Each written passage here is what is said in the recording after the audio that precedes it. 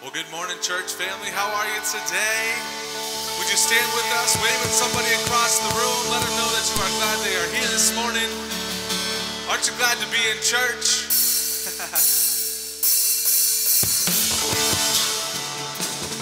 We serve a good God, amen?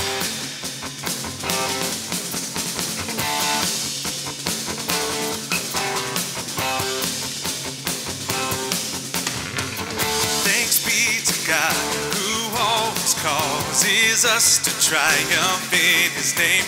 Thanks be to God who always causes us to win. Yeah.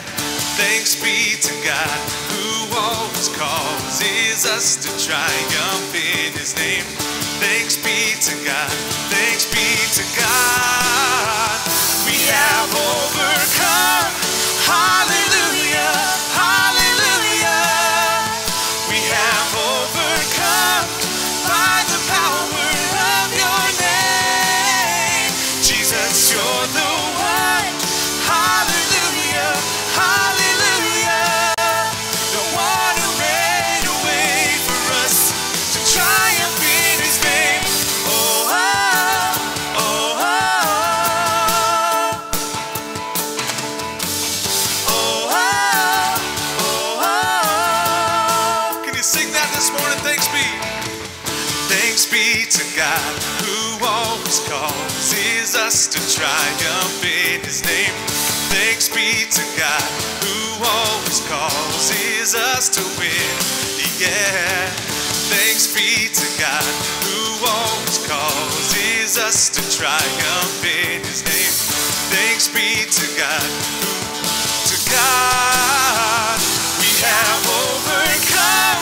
Hallelujah. Hallelujah.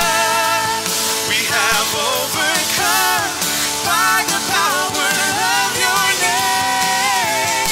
Jesus, you're the one. Hallelujah. Hallelujah. The one who made a way for us to triumph in His name. Oh, oh, oh, oh.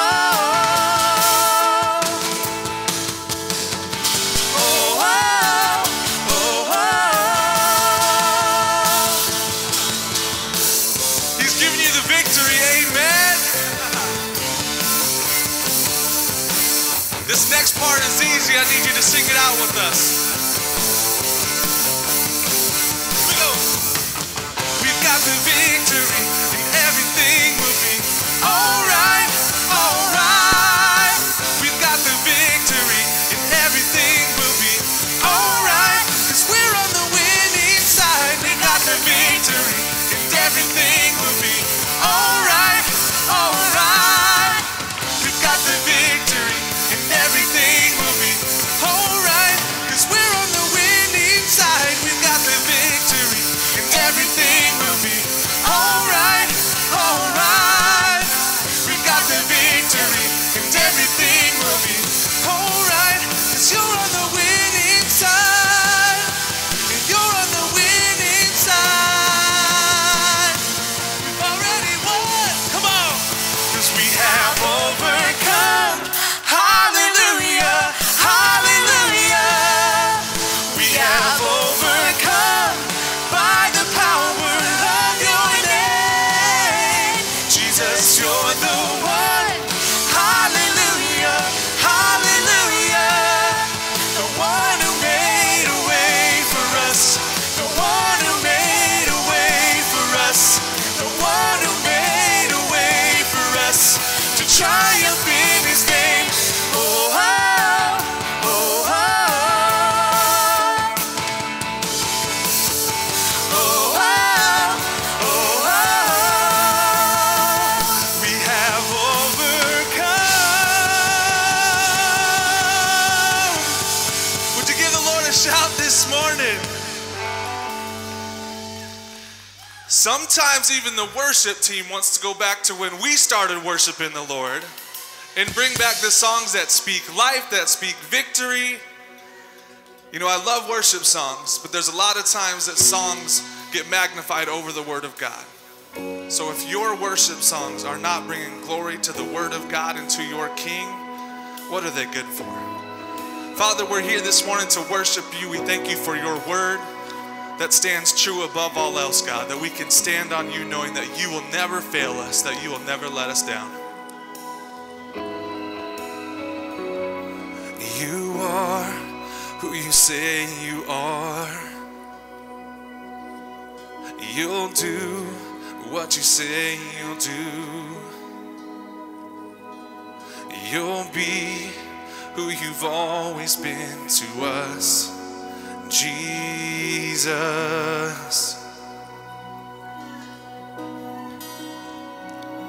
And our hope is in you alone, and our strength in your mighty name. Our peace in the darkest day remains, Jesus.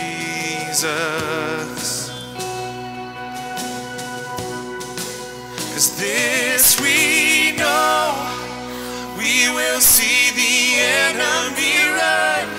This we know, we will see the victory come. We hold on to every promise you've ever made. Jesus, you are unfailing.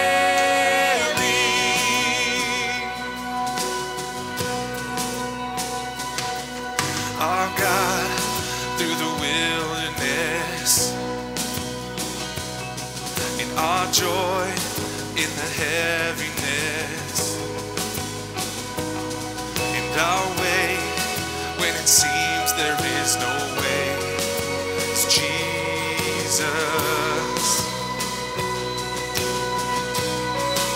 'Cause this we know, we will see the enemy run. And this we know, we will see the victory come. And we hold on to every promise you've ever made. Jesus, you are unfailing. 'Cause this we know, we will see the enemy run. And this we know, we will see the victory come. And we hold on to every promise you've ever made. Jesus, you are unfailing. Praise you, Heavenly Father. Lord, you are good. Your name exalted above anything else in this world, that our lives would focus on you, that our hearts would be set upon you and the work that you've called us to do, God. For you are greater. Praise you, Father.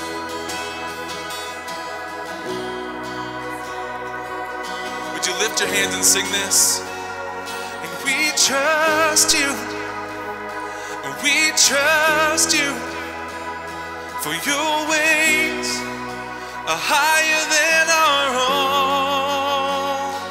We trust you, we trust you, for your ways are higher than our own. We trust you, we trust you, for your ways are higher than our own. We trust you in all things. We trust you, for your ways are higher than our own. This we know, we will see the enemy run.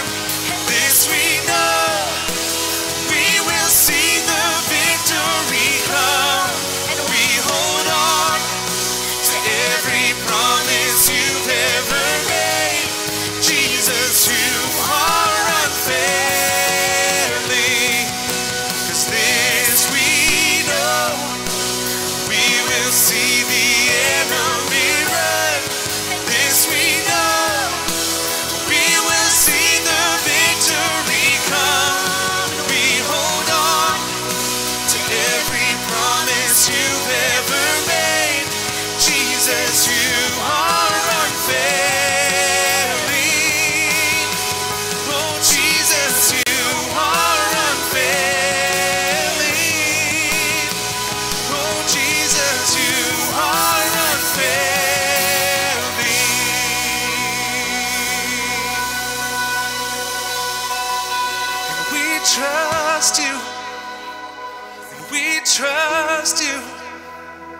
For your ways are higher than our own, and we trust you. We trust you. For your ways are higher than our own.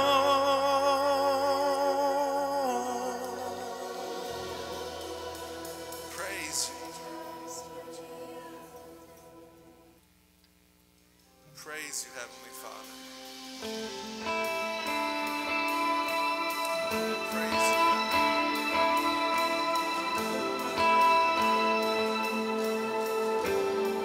Praise you, Father God.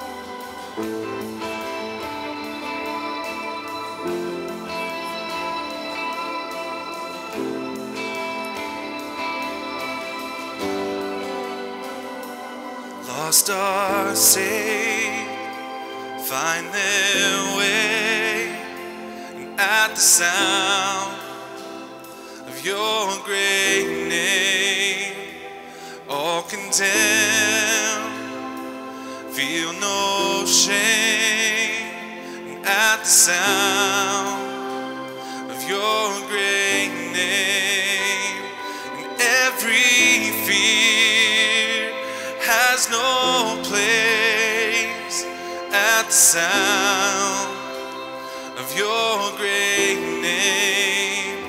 The enemy, he has to leave at the sound of your great name. Jesus, worthy is the Lamb that was slain for us, the Son of God and man, and you are high and lifted up, and all the world will praise your great name.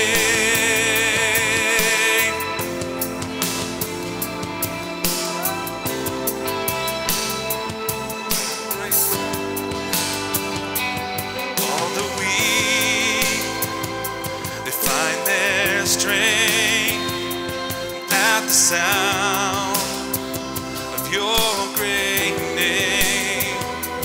Hungry souls receive grace at the sound of your great name. The fatherless, they find their rest at the sound of your great name. The sick are healed and the dead are raised at the sound of your great name. Jesus, worthy is the Lamb that was slain for us, the Son of God and man, and you are high and lifted up, and all the world will praise Jesus. Worthy is the Lamb that was slain for us, the Son of God and man, and you are high and lifted up, and all the world will praise your great name.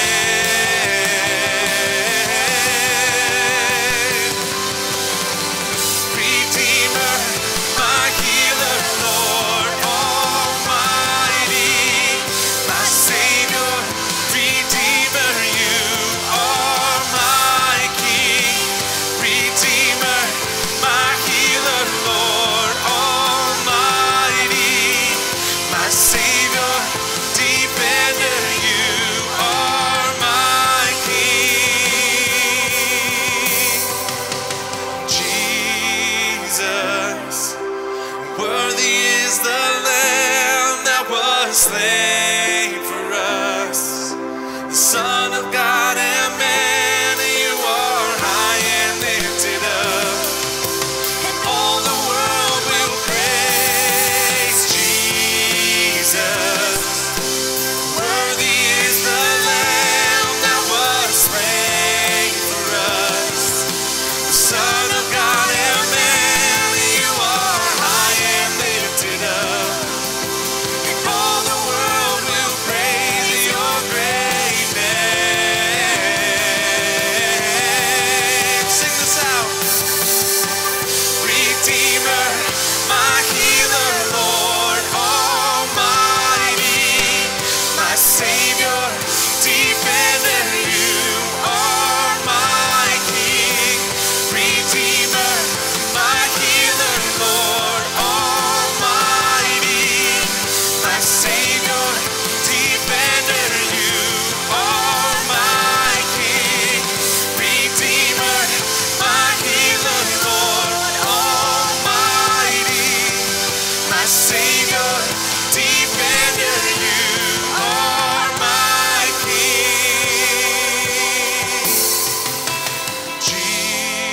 Jesus. Worthy is the Lamb that was slain for us. The Son of God and man, you are high and lifted up. And all the world will praise Jesus. Worthy is the Lamb that was slain for us. The Son of God and man, you are high and lifted up. And all the world will praise your great name. Your great name. Your great name.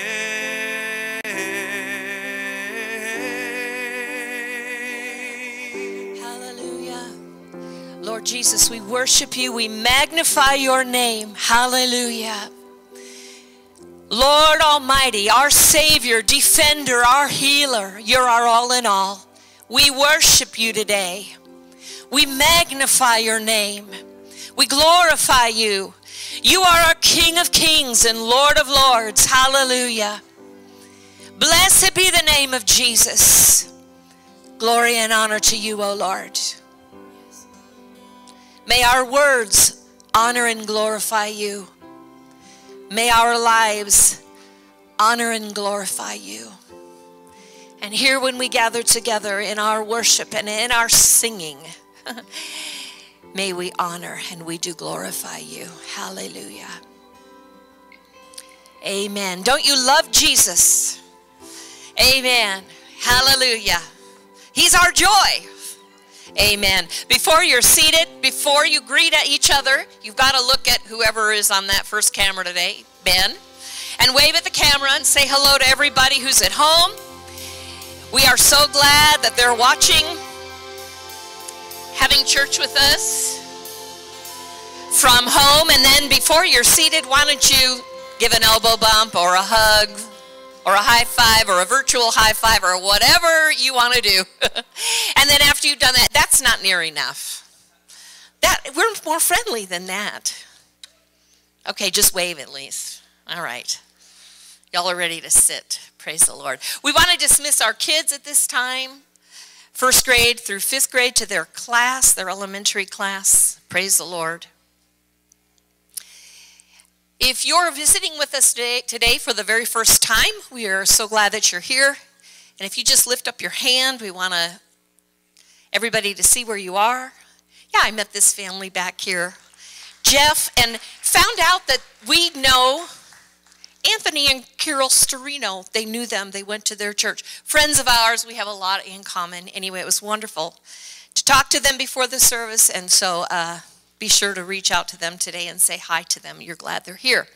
Also, Paul, and is Casey here too? I saw Paul before the service. Where are you, Paul? Paul Dubs is here. Where? Where? I don't see him. Is he on a camera or something? He's fellowshipping in the lobby. You haven't been in worship, Paul? Paul was a part of our church for many years. He and his wife and his family. Paul worked for us for how many years, Paul? About 5? How many?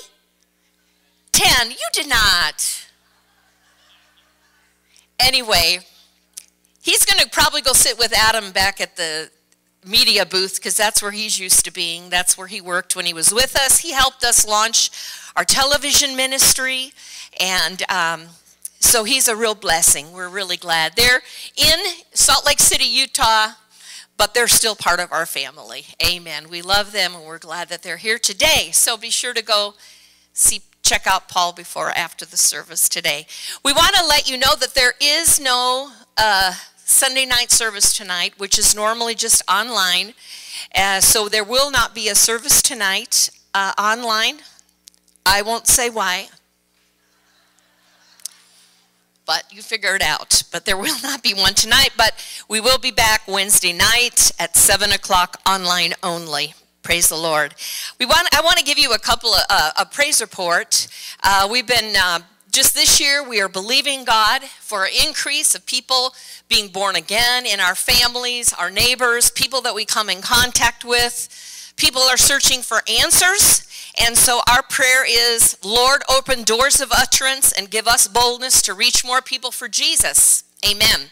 Well, one of the ladies from our church, we shared last Sunday that she was in Mission Hospital with COVID, but we were texting every day, numerous times a day, and if anybody ever had the victory, she did. And she preached more to me than I preached to her. And so she just saw God move, and she recovered supernaturally. In the meantime, while she was in the hospital, last Sunday we reported that she had gotten one person born again. Well, she got another person born again last week as well. So she got 2 people born again while she was in the hospital, and then I guess she was alone for a while, and then one day she wrote me, she goes, well, I have a roommate now, and so she's listening to Pastor Mike all the time, especially Healing School, keeping her faith built up. So she's listening to Pastor Mike, and out loud. He was out loud. She didn't have her earphones on. And so she's very personable, so she's talking to the lady. Well, she got the lady listening to Pastor Mike, and just like, wow, I never heard any of that before. That's really good. She's a believer. And so anyway, she was just, she is home now. Praise the Lord. She's doing well. She had a supernatural recovery. She had peace and joy while she was there, and she didn't only get 2 people saved. She's witnessing to everybody at Mission Hospital. Praise the Lord. So that's a good report. Then also, I just felt like, we're just so blessed that we have numerous friends that we've known for many, many years. 30 and 40 years. I know that's hard to believe. But around the world. And so this last week, we wrote back and forth with some friends of ours, and Adam's gonna throw up their pictures. Some of you will remember Jim and Faye Andrews. They're in Peru, and we've supported them for probably about 25 years. We've done mission trips. Pastor Mike has gone down there himself and preached some different pastors' conferences and such through the years. And so what I thought, when I was talking to Faye, I was asking her, what it's like in Peru, and I thought I would share that with you. Just a few things as far as what's happening in Peru. Are they showing, I see smiles, are they showing the hats? That's, okay, I saw a few people smiling. That's the traditional Peruvian garb. And so anyway, Jim and Faye, thankfully, were in the U.S. when the whole pandemic started.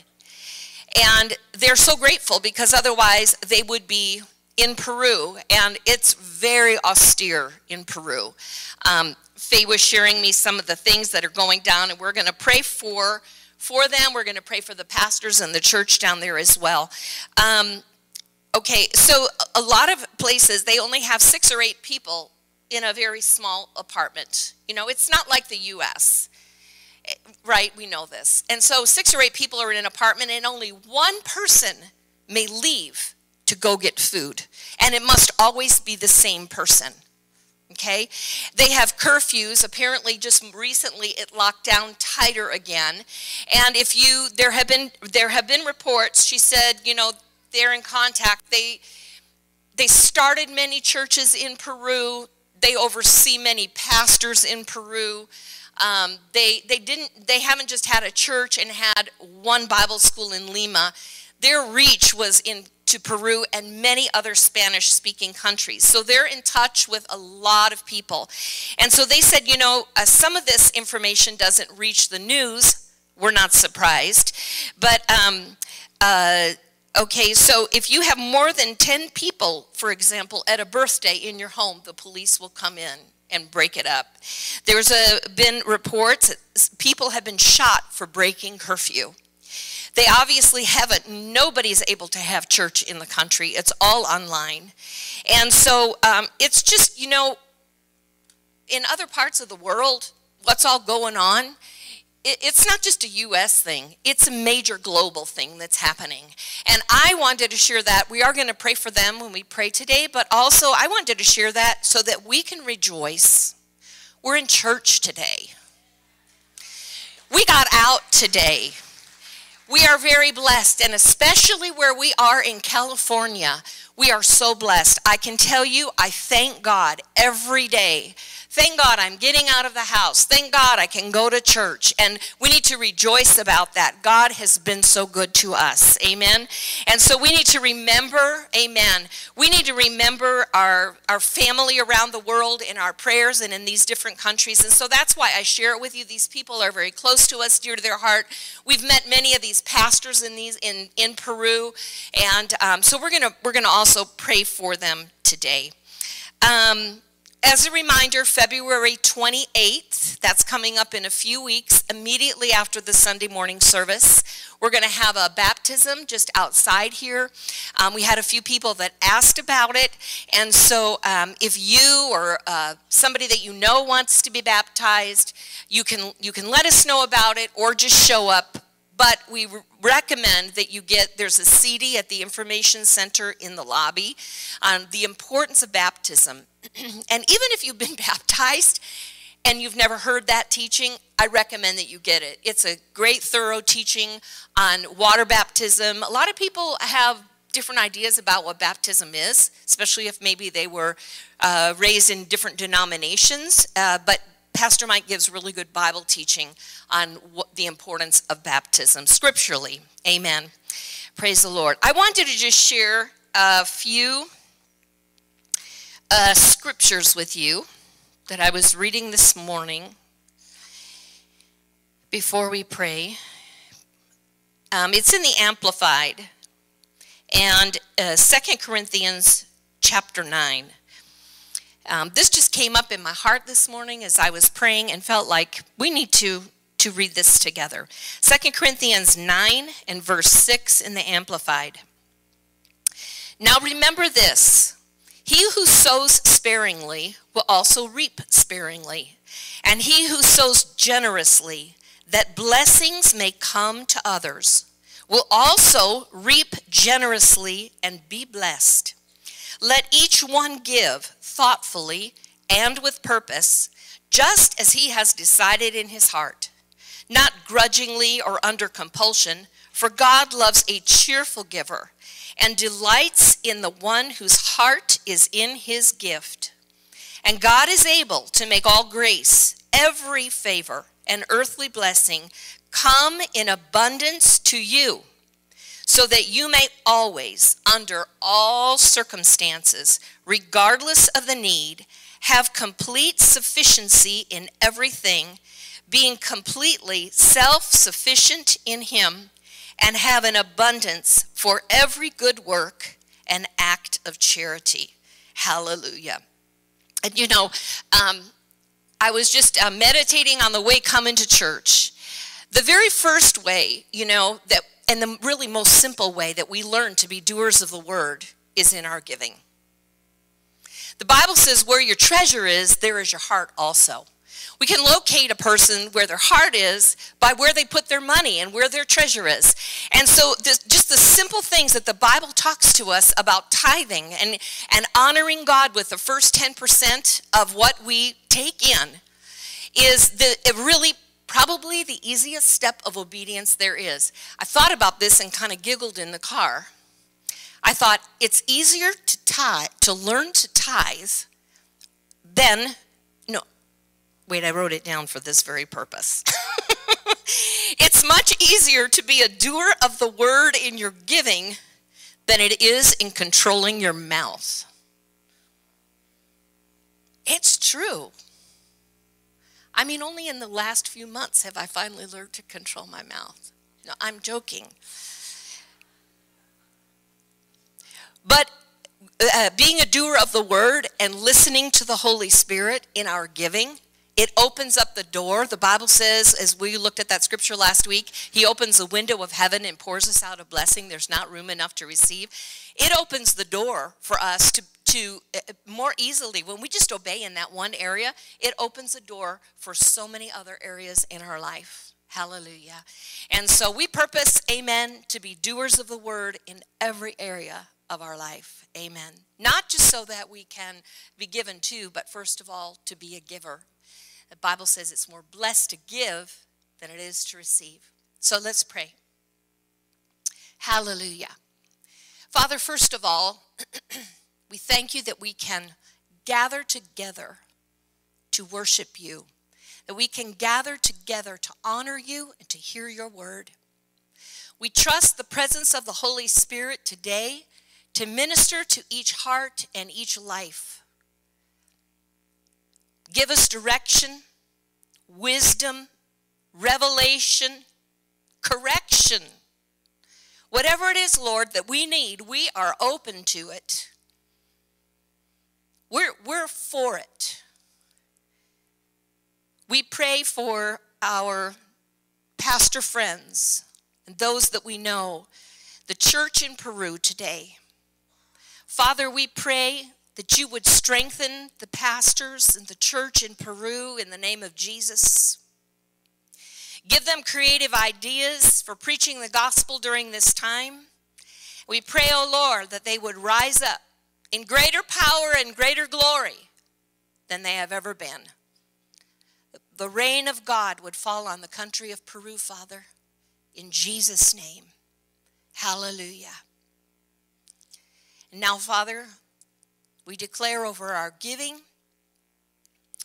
that we purpose to be doers of the word of God.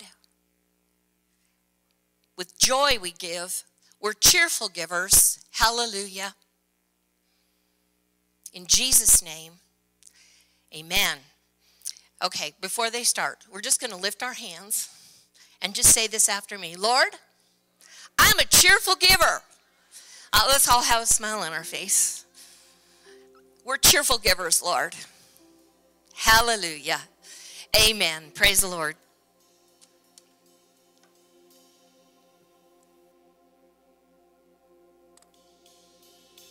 Would you guys stand and worship with us for this last song?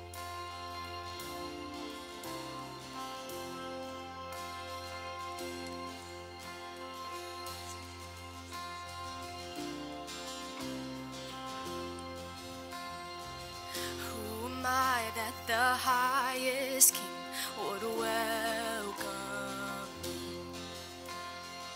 I was lost, but he brought me in. Oh, his love for me. Oh, his love for me. Who the sun sets free, oh, is free indeed. I'm a child of God, yes I am.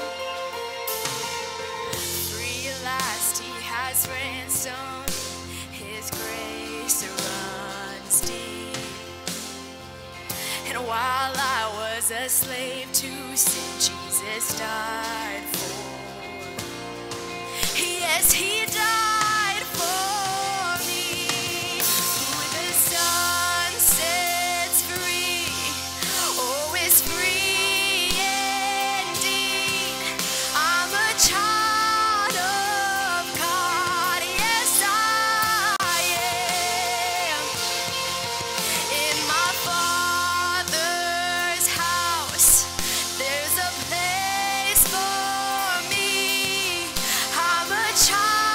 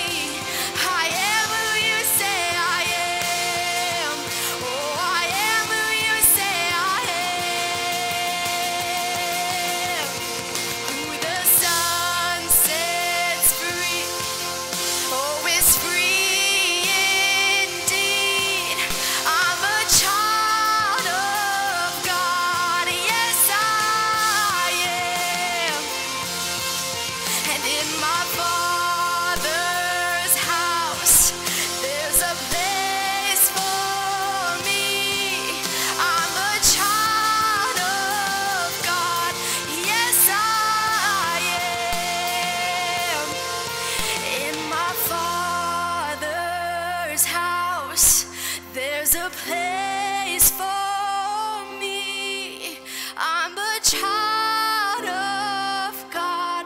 Yes, I am. I'm a child of God. Yes, I am.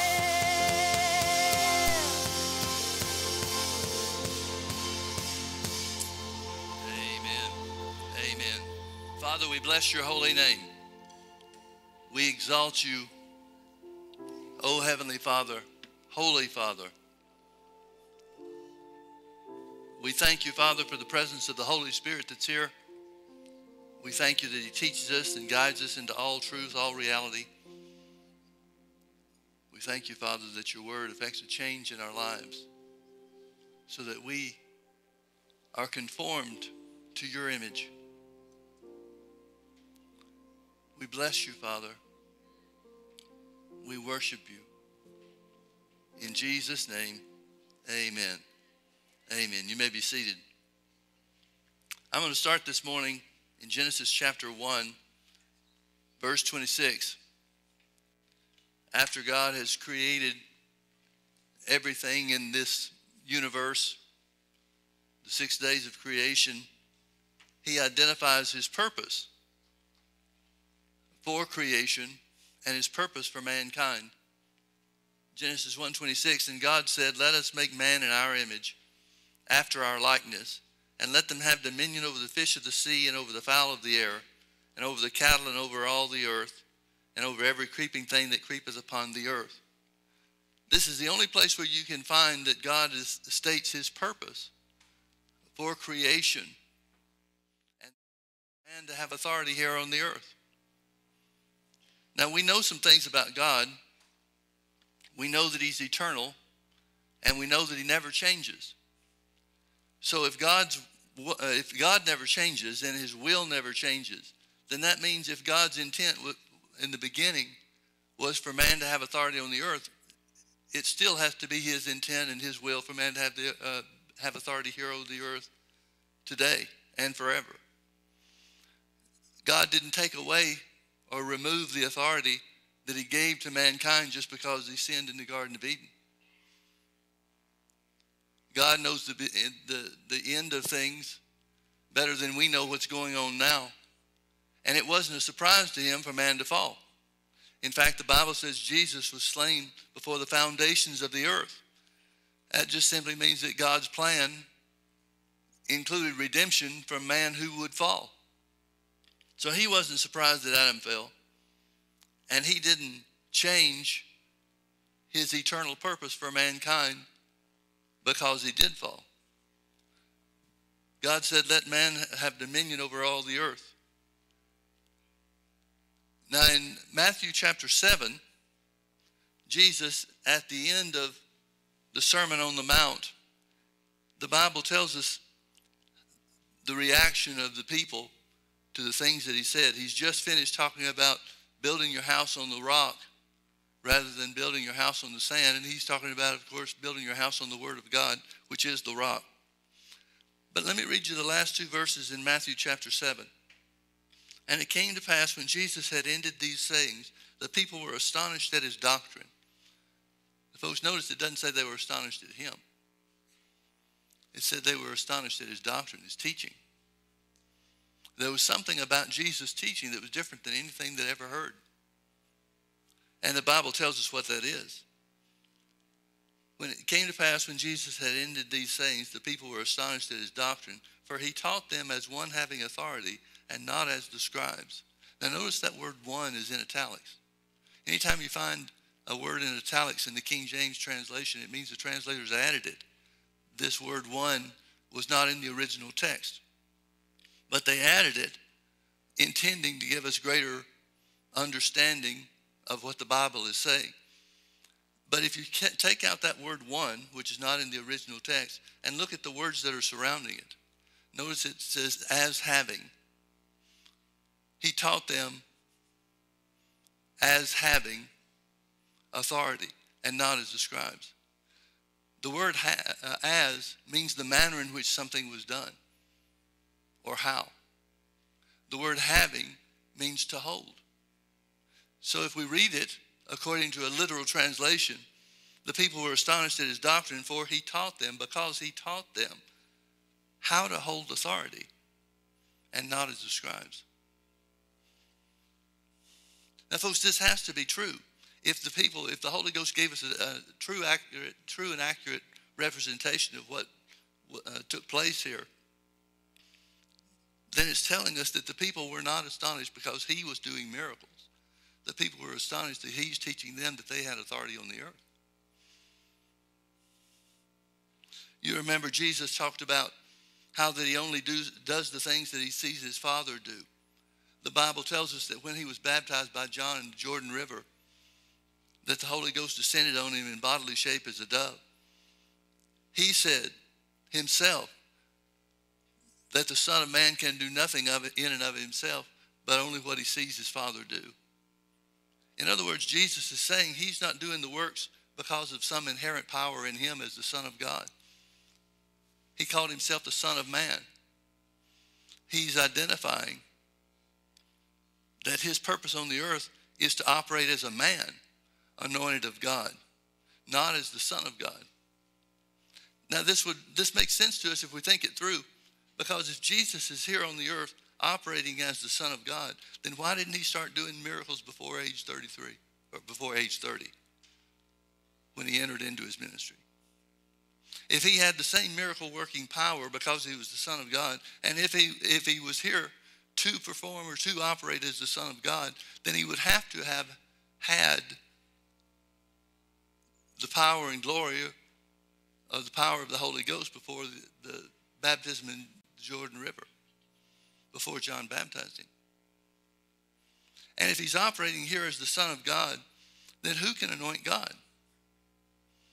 How is it possible that the baptism of John in the Jordan River could result in the Holy Ghost coming upon him to anoint him? We know he was anointed. Acts 10:38 tells us how God anointed Jesus of Nazareth with the Holy Ghost and power, who went about doing good and healing all that were oppressed of the devil, for God was with him.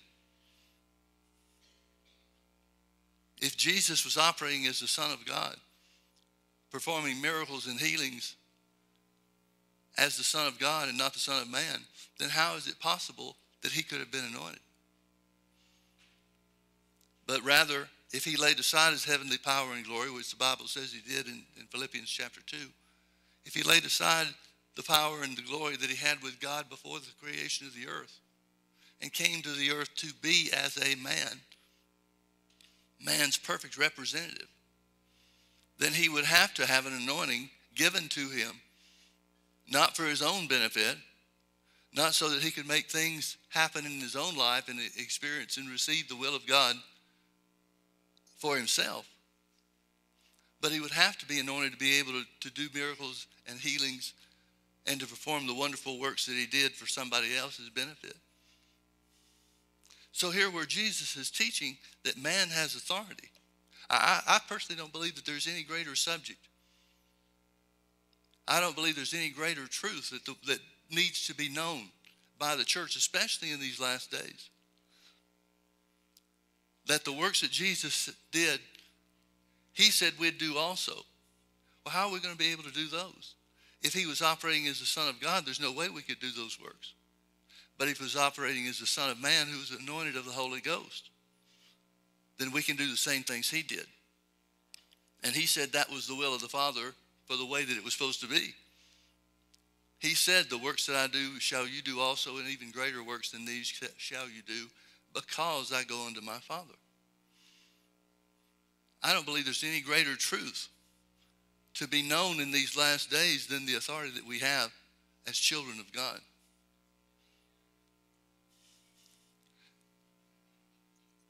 Let's look at the Genesis account where man fell in Genesis chapter 3. It talks about, well, we'll just start in verse 1. I don't want to read the whole thing for the sake of time, but we'll begin with verse 1. Now the serpent was more subtle than any beast of the field which the Lord God had made. And he said unto the woman, Yea, hath God said, You shall not eat of every tree of the garden? And the woman said unto the serpent, We may eat of the fruit of the trees of the garden, But of the fruit of the tree which is in the midst of the garden, God has said, you shall not eat of it, neither shall you touch it, lest you die. And the serpent said unto the woman, you shall not surely die. For God does know that in the days you eat thereof, then your eyes shall be opened, and you shall be as gods, knowing good and evil. And when the woman saw that the tree was good for food, and that it was pleasant to the eyes, and a tree to be desired to make one wise, she took of the fruit thereof and did eat, and gave also unto her husband with her, and he did eat. And the eyes of them both were opened, and they knew that they were naked. And they sewed fig leaves together, and made themselves aprons. And they heard the voice of the Lord God walking in the garden in the cool of the day. And Adam and his wife hid themselves from the presence of the Lord God among the trees of the garden. And the Lord called unto Adam and said unto him, where art thou? And he said, I heard thy voice in the garden, and I was afraid. Notice one of the first things that showed up when man fell. And I was afraid because I was naked and I hid myself. And then the story goes on to tell about the curse that would be upon the man and the woman and the earth because of their sin, their disobedience to God. Notice, as we said, one of the first things that showed up as a result of the fall was fear. Fear. Fear is one of the greatest tools of the enemy. Fear is designed to be a paralyzing force. There's a story in Luke chapter 18, I believe it is, where Jesus tells a parable, speaks a parable for the purpose of instructing the people to pray and never give up, never quit on your prayers. If you've claimed something by faith and it hasn't shown up and it's been over a long period of time even, don't give up on those words of faith that were spoken. If you got the word of God for something and you appropriate it by your words, which is the means and the method whereby we do exercise authority here on the earth, don't ever give up on those words. Never, never, never, never, never. So Jesus is teaching that parable to encourage people to pray always. And he says this, he talks about the woman that comes to the unjust judge. And the judge doesn't have any respect or care for God or men. And so he decides not to do anything to help her for a period of time. But through her persistence, she wouldn't give up. Her persistence brought her to the place where the unjust judge said, I've got to get rid of this woman and the annoying way that she's dealing with me. And so he avenged her. That's what she was asking him to do. Avenge me of my enemies. In other words, right the wrongs that had been done unto me. Bring justice to bear. And so it says that because he was annoyed, not because he respected her position, not because he cared about the injustice that was done to her, but just to keep her from pestering him,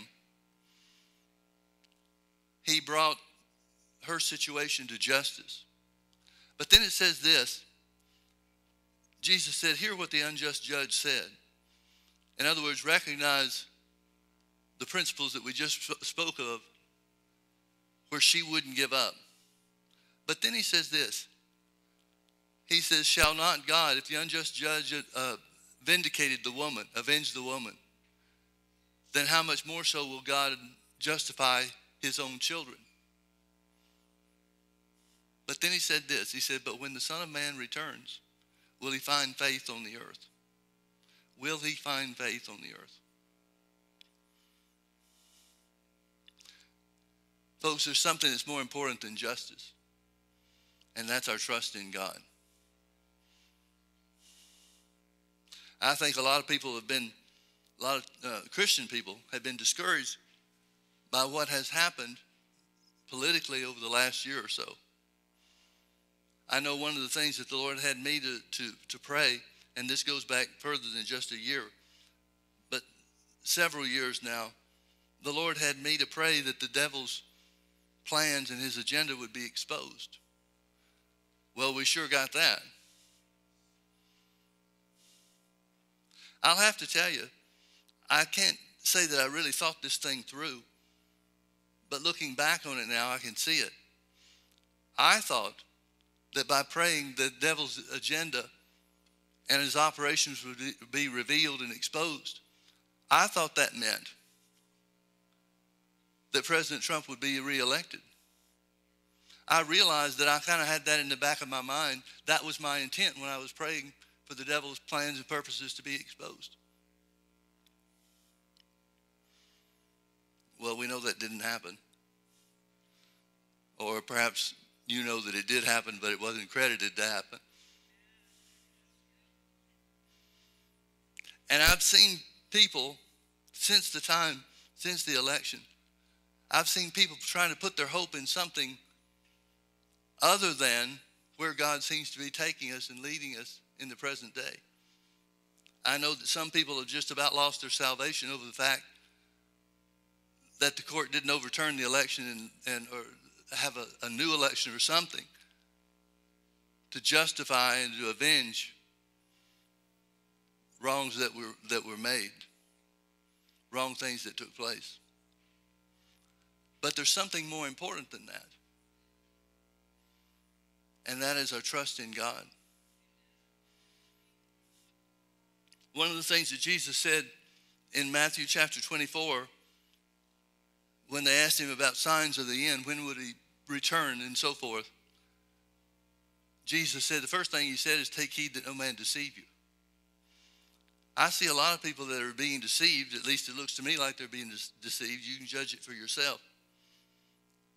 But I see a lot of people that have just about lost their salvation over the fact that the courts haven't overturned the results of the election, and they put all their eggs in the political basket, so to speak. But there's something that's much more important than politics, folks. I would greatly delight, and I greatly desire, that the wrongs would be righted. There are some people I would just love to see go into jail. But there's something more important than that. Our trust in God.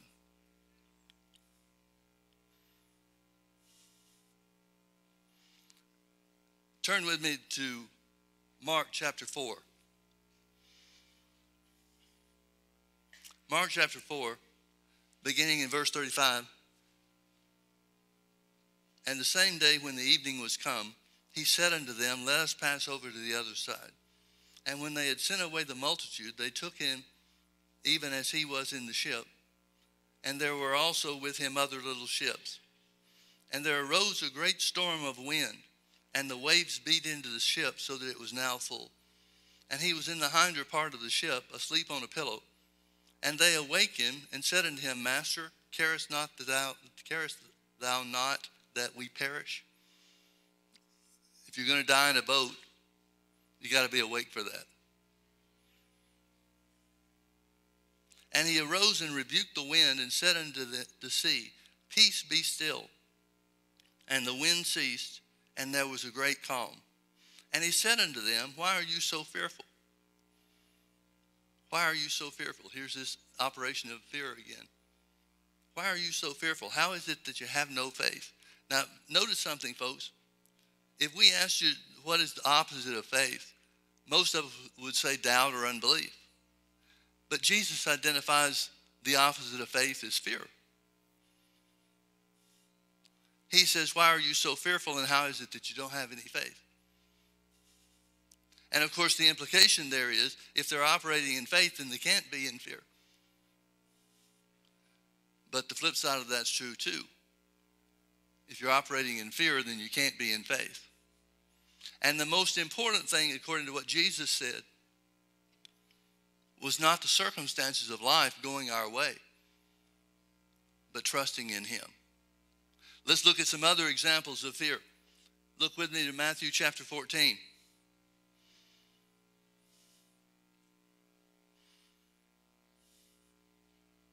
Beginning in verse 22. And straightway Jesus constrained his disciples to get into a ship and to go before him to the other side while he sent the multitudes away. And when he had sent the multitudes away, he went up into a mountain apart to pray. And when the evening was come, he was there alone. But the ship was now in the midst of the sea, tossed with the waves, for the wind was contrary. And in the fourth watch of the night, Jesus went unto them walking on the sea. And when the disciples saw him walking on the sea, they were troubled. Other translations say fearful, saying, It is the Spirit, and they cried out for fear. But straightway Jesus spake unto them, saying, Be of good cheer, it is I, be not afraid. And Peter answered him and said, Lord, if it be you, bid me come unto thee on the water. And Jesus said, Come. And when Peter was come down out of the ship, he walked on the water to go to Jesus. Notice he walked on the water. He's experiencing this miracle. Now, let me take a little side journey just to make a couple of points here. One thing I want you to recognize is that Jesus had dealt with his disciples in such a way, and their experience with him was in such a manner as that they recognized that whatever Jesus could do here on the earth, he wasn't going to take a position and say, you can't do this because I'm the Son of God and you're not. But rather they recognized that whatever he was doing was available for them to do too. At least Peter did. Peter said very specifically, if it's you, then let me walk on the water too. And Jesus didn't balk at that. He didn't respond back to Peter and say, Peter, your mouth's going to get you in trouble again here. Don't you know that I'm doing these things that nobody else can do because I'm the Son of God? Jesus doesn't resist his desire to experience this supernatural and miraculous thing. The only thing Jesus ever told his disciples that they couldn't do with him was go to the cross. Everything else was fair game. And Peter must have known that. If it's you, bid me come to you so that I can experience the same thing. I've never walked on the water before. Now, what would be his purpose for walking on the water? There's no spiritual benefit to it. It's not a matter of Peter walking on the water to bring some special or spiritual result. He just says he wants to do it too. In other words, it was his desire to experience what Jesus is doing. And Jesus didn't have a problem with that.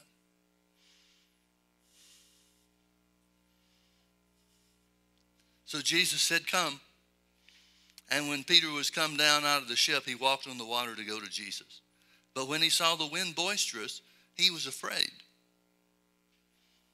And beginning to sink, he cried, saying, Lord, save me. And Jesus immediately stretched forth his hand and caught him, and said unto him, O thou of little faith, wherefore didst thou doubt? Notice fear brought doubt into play. Folks, if the devil can't make you be afraid, he can't make you fail. Or if we say it this way, with just removing the devil from the equation altogether, if you won't fear, you can't fail. Let me show you another example. Look at Mark chapter 5.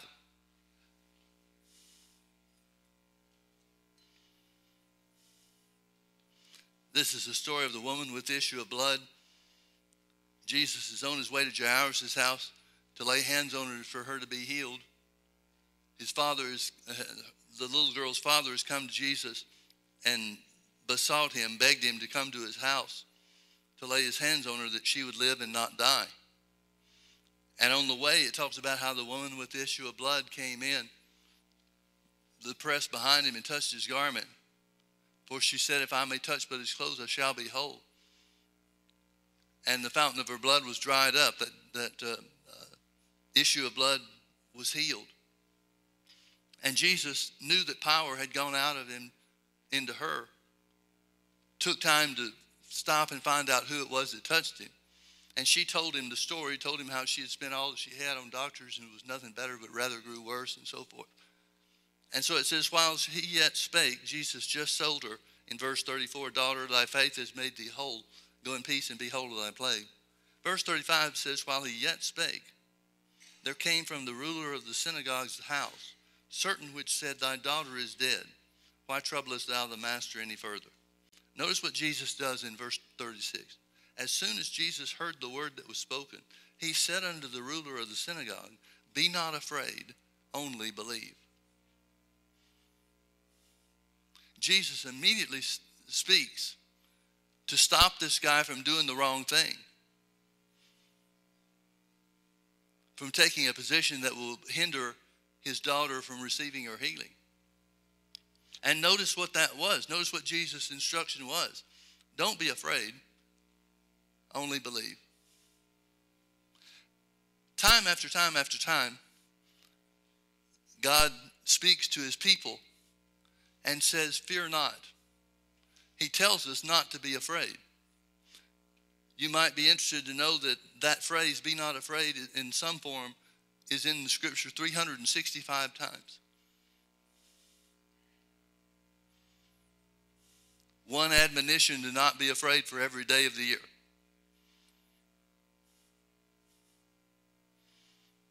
As we said before, fear is designed and used by the devil as a paralyzing agent. When Peter was walking on the water, and then he recognized how high the waves were or how hard the wind was blowing, whatever it was that he recognized or he saw, that caused him to fear. That fear had to paralyze him in order for him to get the results that the Bible said. What I mean by that is the one word that he was operating on was what Jesus said, come.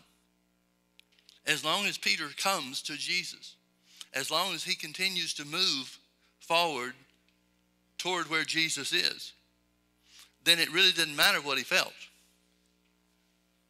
See, the Bible talks about faith being of the heart.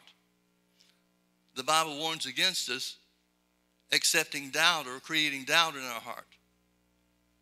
But as long as we're moving forward according and obeying what the Word of God says, how we feel about it doesn't matter.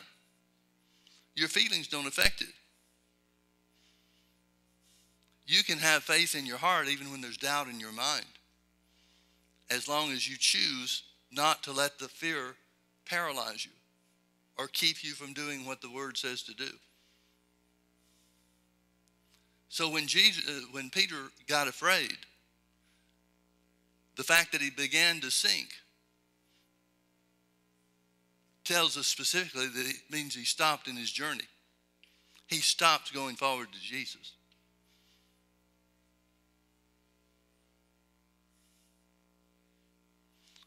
Here in Mark chapter 5, Jesus has to make sure that this guy doesn't begin to operate according to fear. He doesn't tell him to believe something new. He doesn't tell him it's going to take more faith now that she's dead than before she died. He simply says, be not afraid, only believe. Be not afraid, only believe. And he suffered no man to follow him, save Peter, James, and John, the brother of James. And he came to the house of the ruler of the synagogue, and seeth the tumult, and them that wept and wailed greatly. And when he was come in, he said unto them, Why make ye this ado, and weep? The damsel is not dead, but sleepeth. And they laughed him to scorn, but when he had put them all out, he took the father and the mother of the damsel, and them that were with him, and entered in where the damsel was lying. And he took the damsel by the hand, and said unto her, Talitha cumi, which is, being interpreted, Damsel, I say unto thee, arise. And straightway the damsel arose and walked, for she was of the age of 12 years, and they were astonished with a great astonishment. If the devil can't make you fear, he can't make you fail.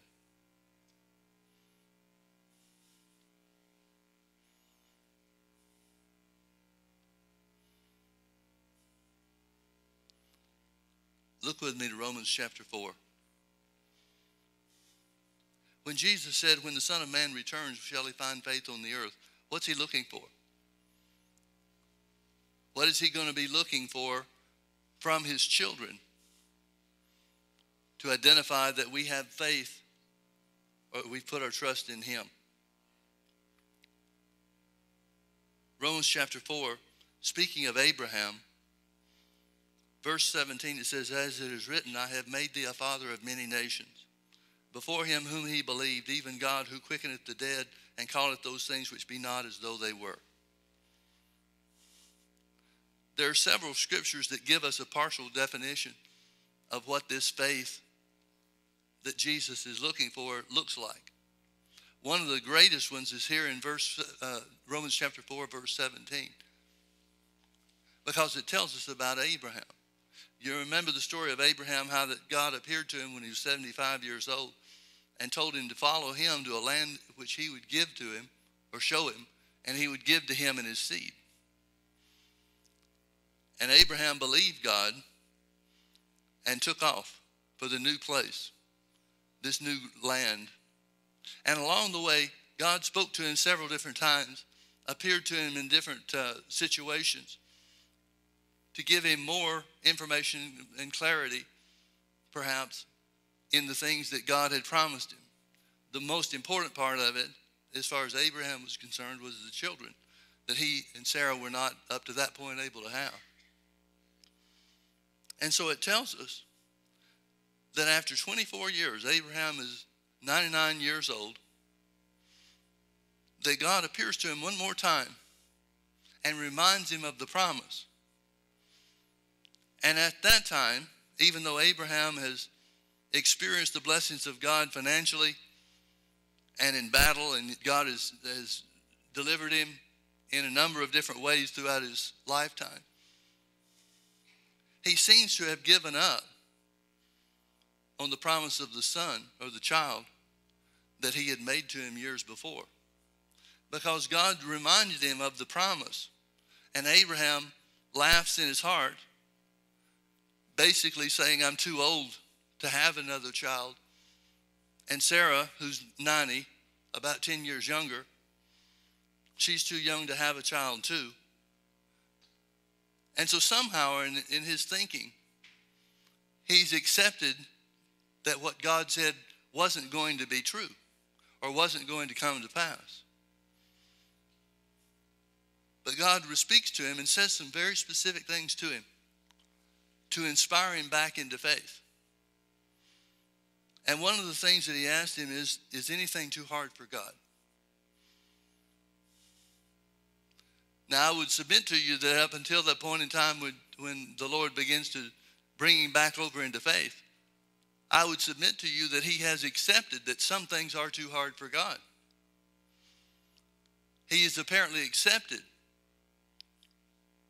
the idea, and of course the devil has certainly reinforced this idea by speaking to his mind over a period of time. But he must have accepted that this is just one of the things that God said that's not going to work. And so God has to bring him back to the possibility of his word coming to pass if he's going to get results. God can't do it for him. God can't exercise faith for Abraham. This is something Abraham has to do on his own. And the reason for that is because God gave man authority on the earth, and he didn't retain it for himself. So he gives something to Abraham that becomes the foundation for hope. Abraham didn't have any hope. He had come to the place where he had no hope for that son, the child of promise, being born. So God had to tell him, Abraham, I've already made you the father of nations. In other words, God says that from this standpoint, this is already done as far as I'm concerned. Now, it's certainly not done as far as Abraham's concerned. But God speaks to him and tells him, and the Bible is so good about this. The Bible speaks of the things of God as being in the past tense. In other words, there's nothing more for God to do to make it come to pass. It simply lies in the authority, in this case of Abraham, whether or not Abraham is willing to put his faith and trust in God for the promise to be fulfilled. So as it is written, I have made thee the father of many nations. God said to Abraham, you're the father of many nations, even before he had any children. as it is written, I have made thee a father of many nations, before him whom he believed. This word before literally means like. In other words, it's saying that Abraham imitated God in this respect. Paul wrote to the Galatians chapter 5, verse 1, be ye imitators of God. God wants us to imitate him. He wants us to operate and exercise authority in the earth through the spoken word, just like he spoke the words that created the universe. So it tells us that Abraham became like unto God in this respect. He's operating literally in the faith of God, not just faith in God, but the faith of God, the same spirit of faith that believes and speaks as what God used when he created the universe.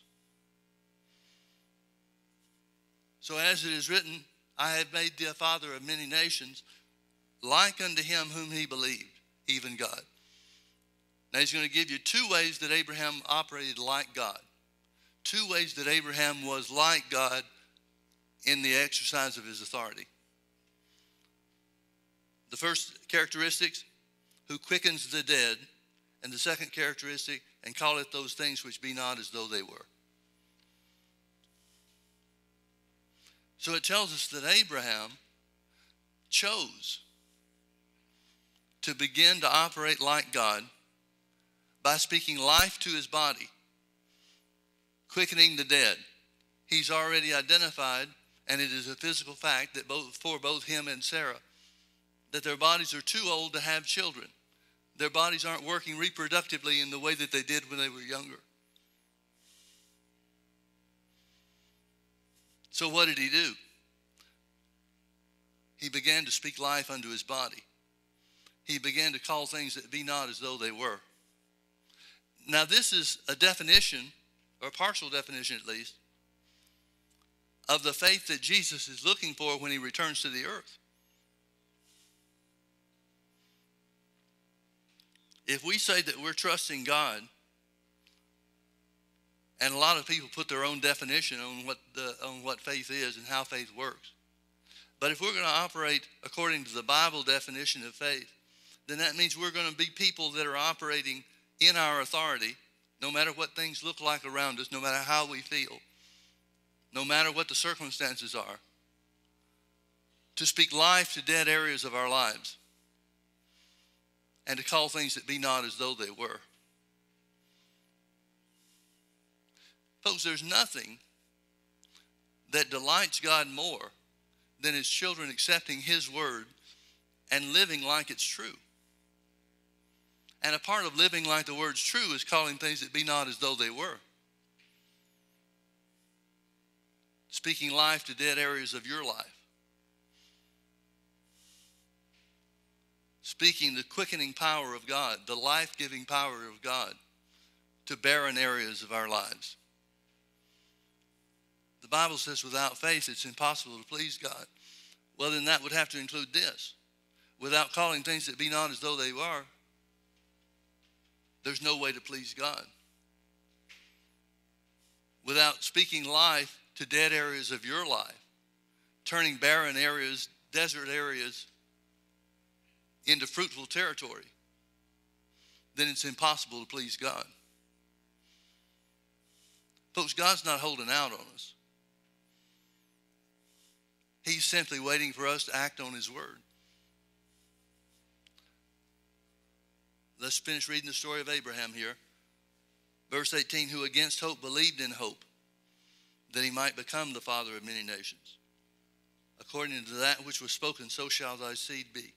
It just simply means he didn't have anything in the natural realm to put his hope in. He can't look at his body and say, well, I'm stronger than I was yesterday, so that's good. There was nothing about his physical circumstances that he could place hope in to bring about the fulfillment of God's promise. So if he's not going to have any hope in the natural realm or any hope from his body or his circumstances, where's he going to get the hope to bring him across the finish line? The hope that he gained was according to what God said. He put his hope in what God said, no matter what it looked like, no matter what the circumstances of his life were at that time. He put his hope in what God said, according to that which was spoken, so shall thy seed be. And being not weak in faith, he considered not his own body now dead. Let me pull out a knot here. Being weak in faith. Being weak in faith, he considered his body now dead.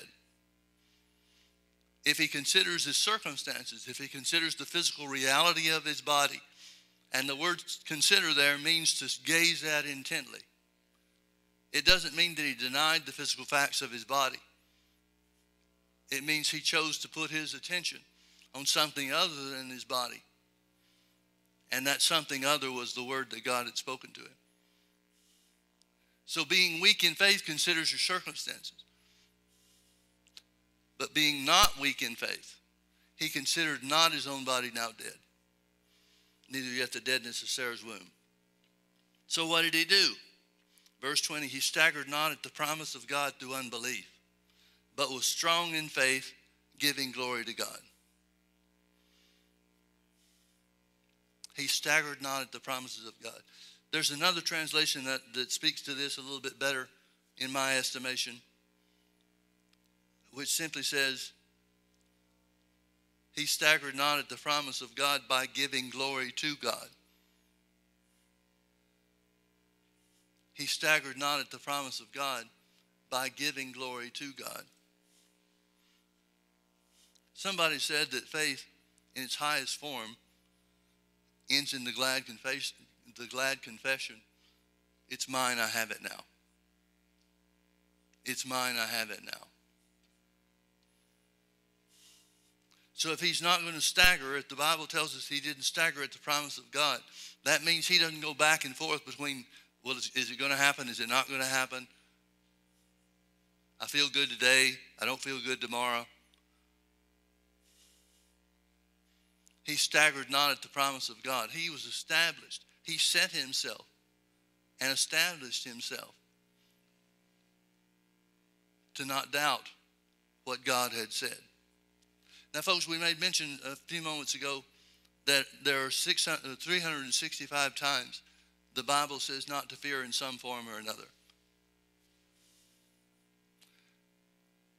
Every time, it's an instruction for us. In other words, it's our choice whether or not we're going to fear. We don't have to.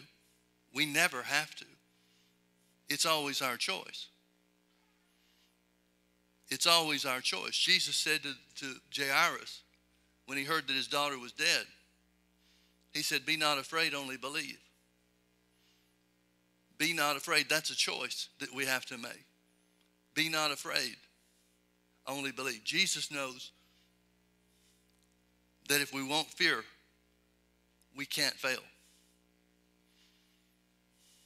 The same thing was true for Abraham. He staggered not at the promise of God through unbelief, but was strong in faith. Here's two characteristics of strong faith.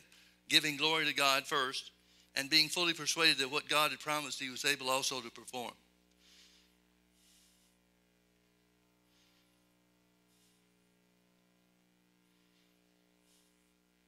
Isaiah chapter 41, verse 10, is one of the great scriptures concerning faith.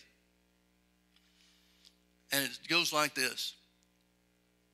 Fear not, for I am with thee. Fear not, for I am with thee. Fear not what? He's saying don't be afraid, but what is he saying don't be afraid of? He simply says, fear not, for I am with thee. That means there's nothing to fear about anything. Folks, we live in a world that more than ever before is operating in such a way to bring us to a level of fear that we've never felt before. The things that Jesus talked about as signs of the end. One of the things was pestilence or plagues. There are powerful forces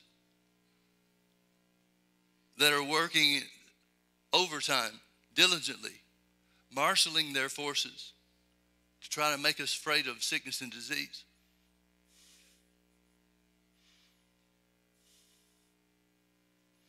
Well, what are we going to do? There's no doubt that one of the greatest mass hysteria operations have taken place over the last year concerning the coronavirus. They want you to be afraid. One of the reasons they want you to be afraid is so you'll take the vaccine. And make no mistake about it, people are making billions of dollars on the vaccine. Remember that Paul told Timothy that the love of money is the root of all evil.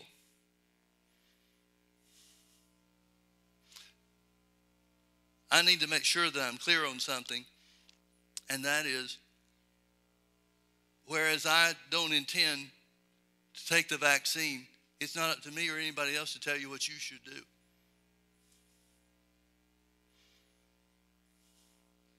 But let me recommend something to you. If you do take the vaccine, mix faith with it. Take it in the name of Jesus. Remind yourself that Mark chapter 16, when Jesus is leaving, one of the last things he said before he departed and went back to heaven, he said, "These signs shall follow them that believe in my name." One of them is, if they drink any deadly thing, it shall not hurt them. Well, folks, if we've got a promise of protection from drinking something deadly, then we can exercise that promise of protection to being injected with something deadly. So if you choose to take the vaccine, mix faith with it. Before you go into the doctor's office, just say to yourself, I'm taking this vaccine in the name of Jesus. I expect that it will bring no harm to my body and produce supernatural results in me to protect me from this virus. So mix faith with everything that you do. Now, let me also say that whereas I don't intend to take the vaccine, if they wind up with one of these passport type things where they won't let you travel unless you do take the vaccine, then I'll take the vaccine. I'm not going to let the vaccine or the fear of virus keep me from going to places I need to go. So as far as I'm concerned, it's vaccine or no vaccine doesn't make any difference. But if you're going to take it in faith. Mix faith with it. You understand what I mean by that? Mix faith with it. Expect God to do supernatural things. So as I said, Isaiah 41:10, fear not, your choice. Make the choice not to fear because God's with you. God being with you overcomes anything and everything that you might be afraid of, or at least be tempted to be afraid of. Then he goes further and says, neither be thou dismayed. Don't be confused. Don't be bewildered. Don't be broken down.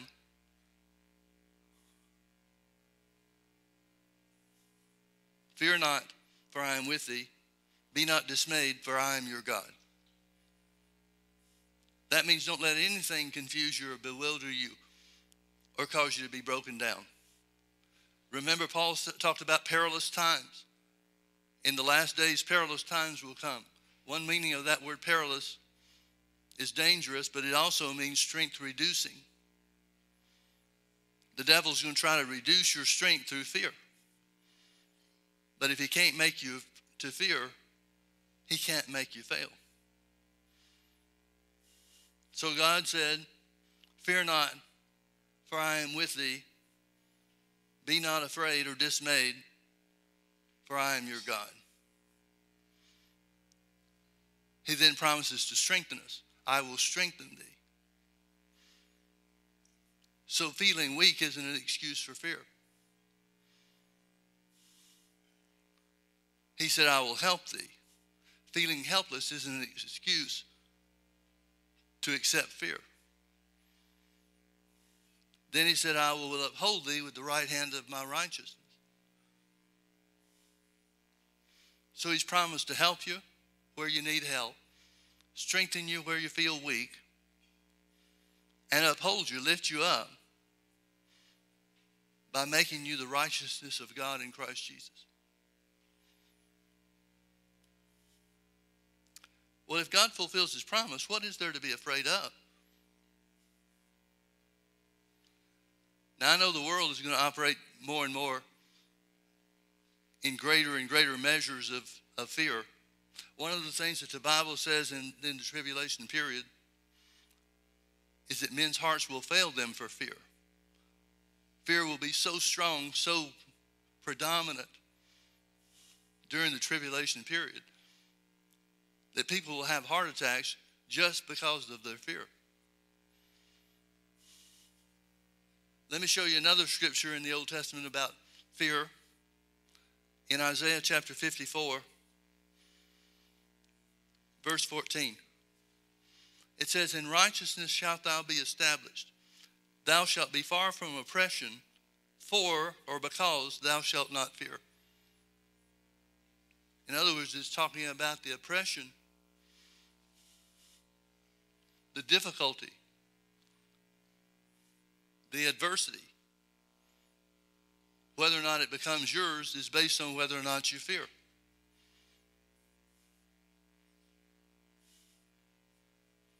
Oppression shall not come near thee because you choose not to fear. The same thing's true for terror, sudden destruction, for it shall not come near thee. What's going to keep these things from coming near us? Our refusal to fear. Folks, if there's anything you have authority over in this earth, it's authority over fear. How do we exercise that authority? Well, the same way we exercise authority in every other way. We exercise authority over the law of sin and death by accepting the truth of salvation that Jesus has accomplished for us and confessing with our mouth that he's our Lord.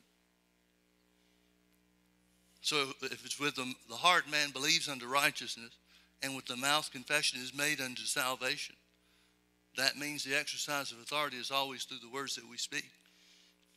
And that's how God exercised his authority over the earth to recreate it into what we see now. And made in the likeness and the image of God, we exercise authority in the same manner.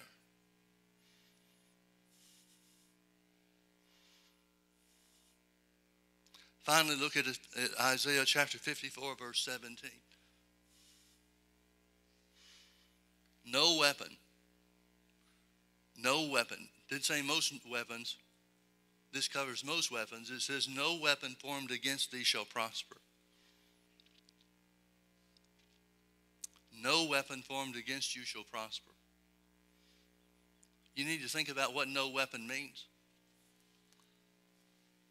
That means everything the devil is threatening you with is a lie. And he knows that he can't take you if he can't make you fear. No weapon formed against you shall prosper. And every tongue that shall rise against thee in judgment thou shalt condemn. This is part of your heritage as the servant of the Lord. And their righteousness is of me, saith the Lord. When the devil tries to bring condemnation to you, when he works through other people to stir up adversity or persecution, a part of the inheritance that we have as children of God is that we can condemn those tongues, condemn those voices that would say, that would attempt to make us fear by saying we're unworthy and therefore the word of God doesn't belong to us. If the devil can't make you fear, he can't make you fail. Not in any area, not to any degree. no weapon formed against you shall prosper.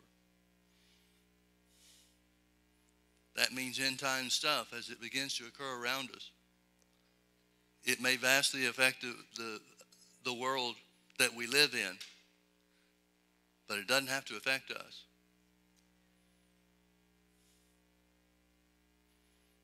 If you refuse to fear, you can't fail. Let's pray. Father, we worship you. We thank you for the truth of your word. We thank you that there's nothing in the universe that's more powerful than the word of God.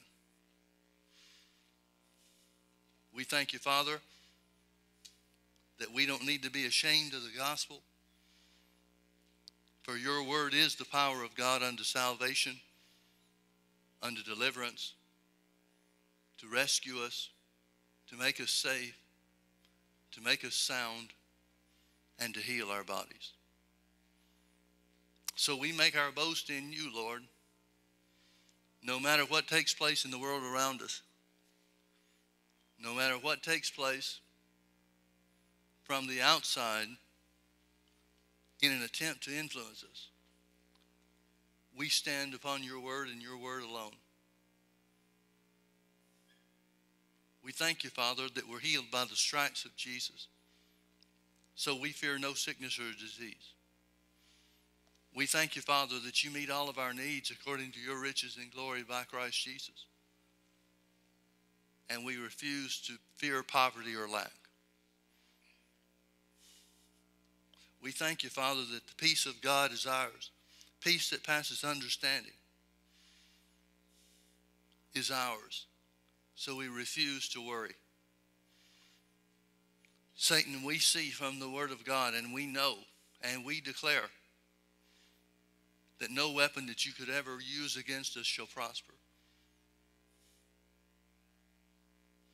We refuse to fear because God is with us. We refuse to be dismayed because God is on our side. We thank you, Lord, for helping us, for strengthening us, and for upholding us with the right hand of your righteousness. Thank you, Father, that we have authority over all the work of the enemy, and nothing shall by any means hurt us. In Jesus' name, amen. Amen. Let's all stand.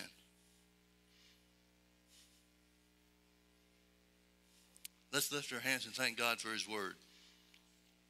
Father, we worship you, we magnify you, we give you thanks because your word is true and your word never, ever, ever fails. Thank you, Father, for working supernaturally in us and for us in these last days. Lord, we look for you to come quickly, but we recognize there's a lot of work yet to be done before you come. So we thank you, Lord, for showers of rain, showers of the Holy Ghost. We thank you for lightnings, the manifestation of your presence, and the display of your power. In Jesus' precious name, amen.